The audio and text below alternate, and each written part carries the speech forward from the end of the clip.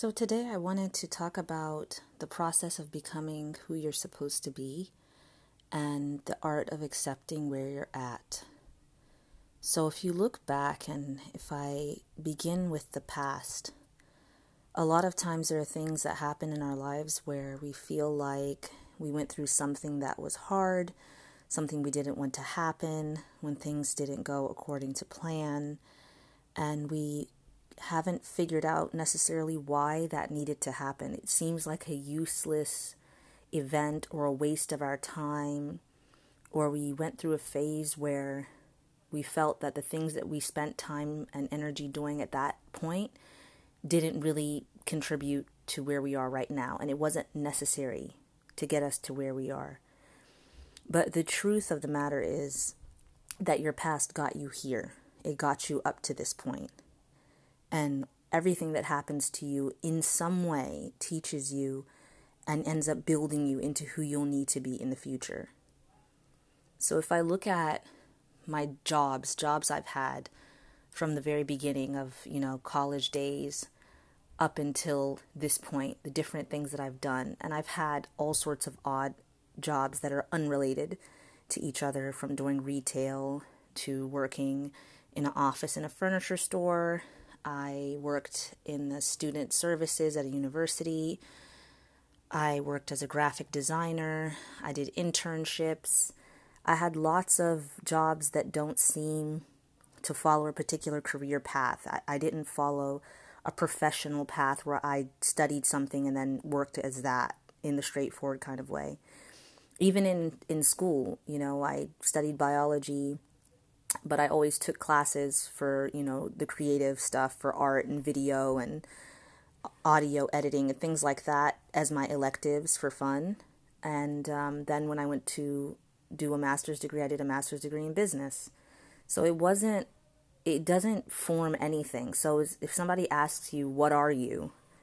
I don't have a name for the job or for the final product that I should be able to say that I've done, spending this time and energy doing these jobs or studying.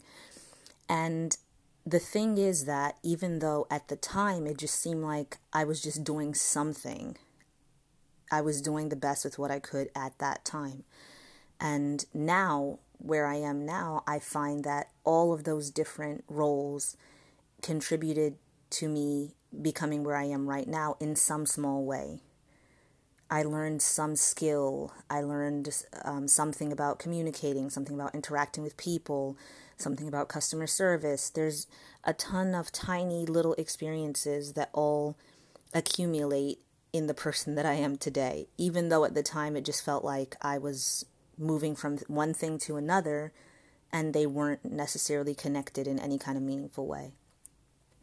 So while there's the part of being able to look back and see how the dots connect, and we talked about that in a different episode, you can look back and see how something can make sense, but when you're in the middle of it, when it's happening right now, it just seems like you're not sure what you're doing here.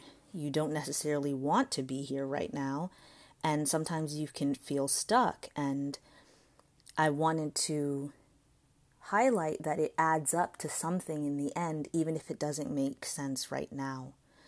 That's looking back into the past, but also looking forward into the future. A lot of times the fact that what's going to come is unknown.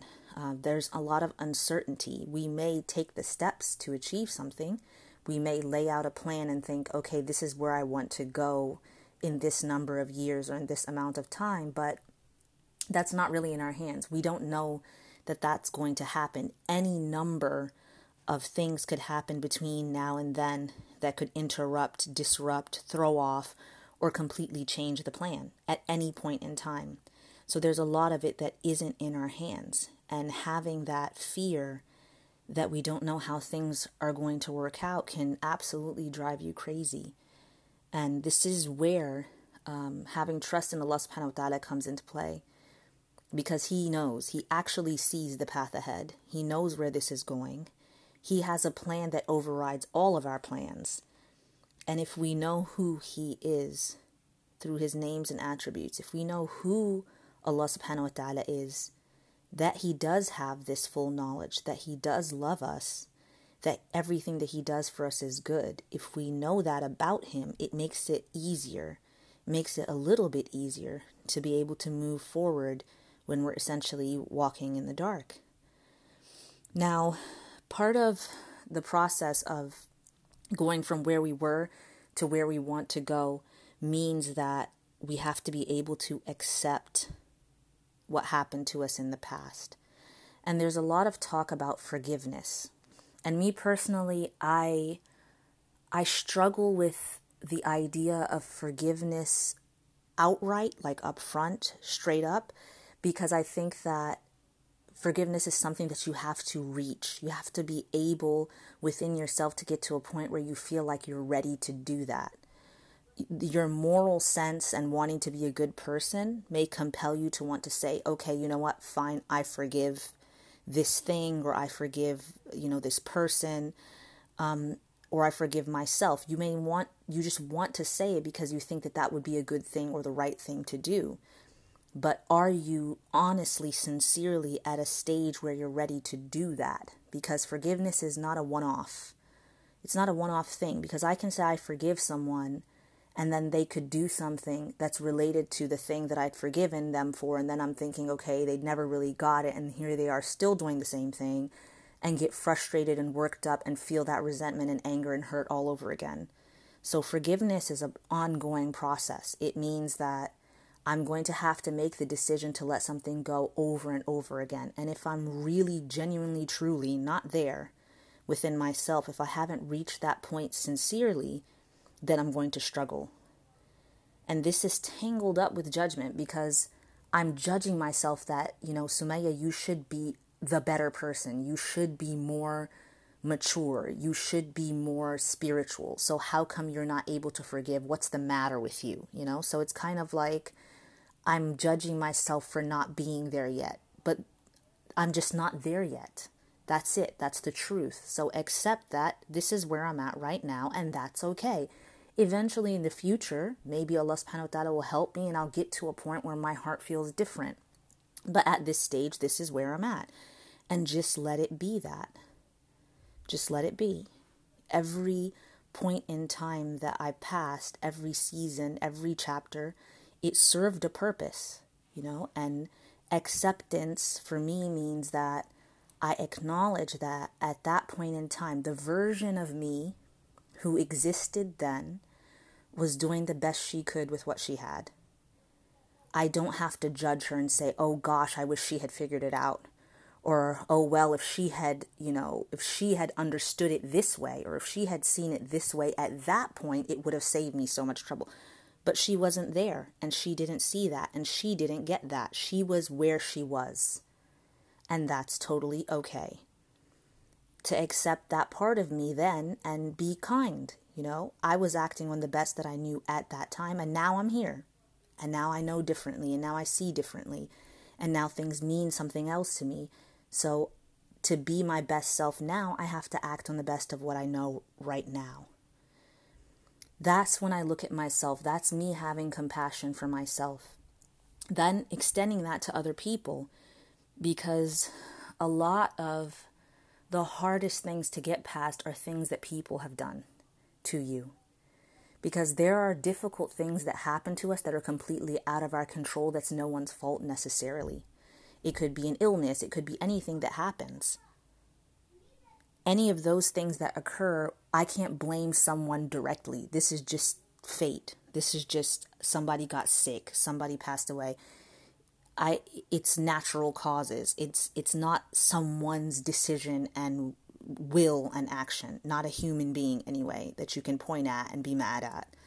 But other times there are things that happen when a person does something to you that hurts you, or that is a betrayal, or that causes pain, or that inflicts harm, or something that you weren't expecting, something you didn't anticipate. That's when it's doubly hard to forgive. That's when it's extra hard to be able to overlook what that person has done, because there's so many questions. Why didn't they think about what this would do? Why would they do something like that?